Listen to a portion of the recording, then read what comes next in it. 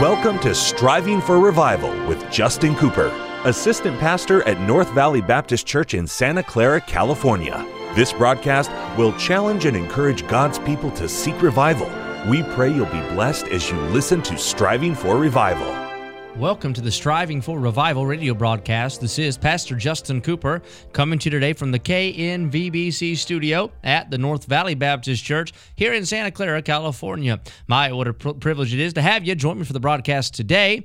What a pleasure is mine to take the Word of God, the King James Bible, and to share with you some eternal truths from the only source, by the way, where you can get eternal truth, the very Word of God. Thank God for our Bible, and I'm looking forward to getting into it today as we study through Hebrews chapter number 11. We're in Hebrews 11. We've been here now for many broadcasts, and we're continuing our study on the series or the topic of faith. We find faith described and defined, and then we see faith displayed throughout Hebrews chapter 11. Now, in Hebrews chapter 10, the unnamed writer begins his transition to the topic of faith.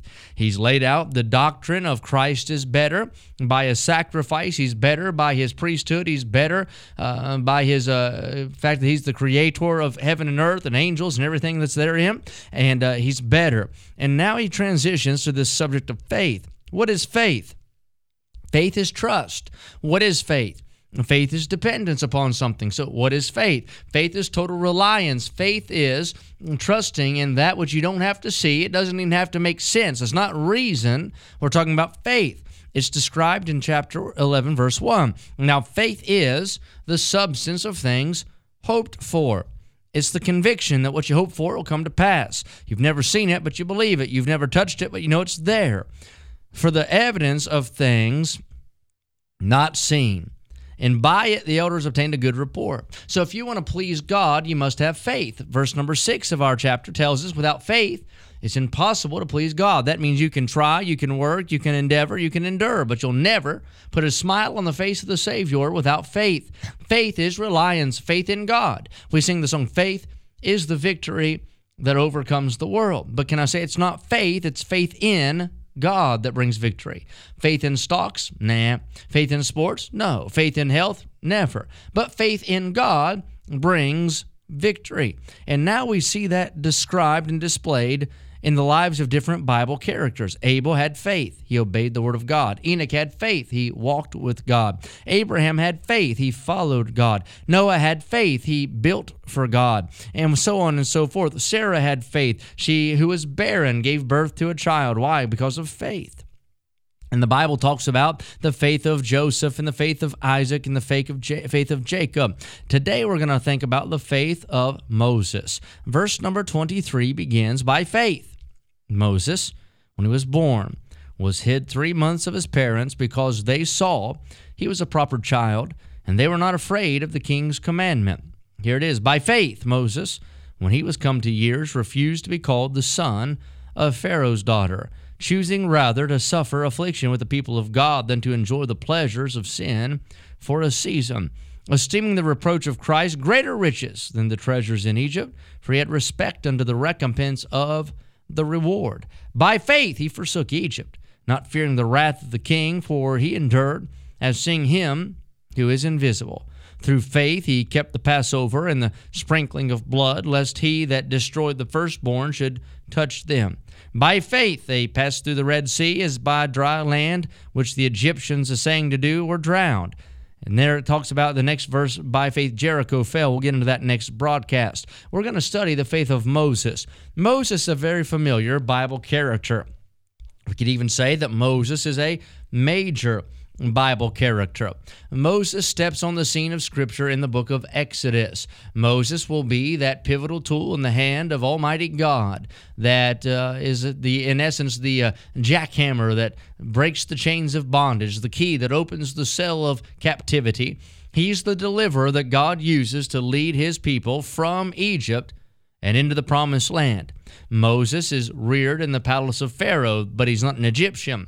He's an Israelite. His parents are Jewish individuals, and Moses is, put in a basket, and by faith, the Bible says, when he was born, was hid 3 months of his parents because they saw he's a proper child.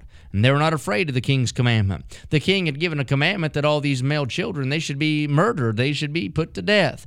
And by the way, it's a godless, barbaric society that would ever advocate the murdering, the butchering of babies, whether it's in the womb or out. Say amen right there. So Moses' parents hid him. They did what was right. By faith, they raised their child. By the way, if you're going to be a proper parent, a godly parent, a Christian parent, you're going to have to learn to parent by faith. You're going to have to learn how to trust God and follow God and obey God and be led by the Holy Spirit of God and parent by faith. It might not be popular. It might not be palatable. It might not get you a ticker tape parade down the streets of your city. But I tell you what it does. It'll put a smile on the face of God and it might preserve your child from death or from the world or from destruction. By faith, Moses, when he was born, was hid 3 months. They kept Moses as long as they could. And then they gave him up. They put him in that basket in the Nile River and they entrusted him into the hands of God. The simple faith of Moses was passed to him from his parents. Because of God's promises to their forebears, they in simple faith believed God. Therefore, they hid Moses for 3 months, and they were not afraid of the king's commandment, the Bible says. That crooked politician, they didn't care what he had to say. They obeyed God.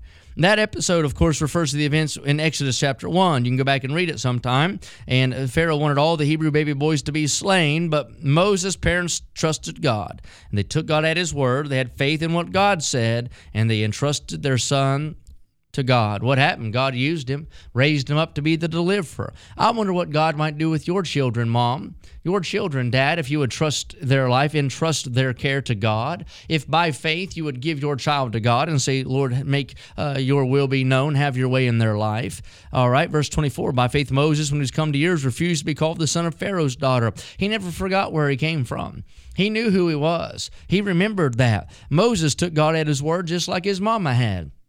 He took God at his word just like his daddy had. He'd been blessed by God and being allowed to be trained by his godly mother. You know the story, how Pharaoh's daughter pulled Moses from the Nile River, but then sent him right back to his own family. God's good that way. She passed on to him God's promises. I can see as she began to raise Moses and maybe bounced him on her knee and said, now listen, their gods aren't your God, and their way's not your way. Our God's the God of heaven. You don't trust them. You're not an Egyptian, son. You're an Hebrew, and trained him up. And so when he was come to years, he refused to be called the son of Pharaoh's daughter. That would have brought a lot of esteem. That would have brought a lot of power. That would have brought a lot of potential open doors and possibilities. But Moses said, you know what? No, I'm not yoking up with that crowd. There's been faith instilled in my life. Faith has been implanted into my life. Moses had the right to be a prince in Pharaoh's court, but he refused it.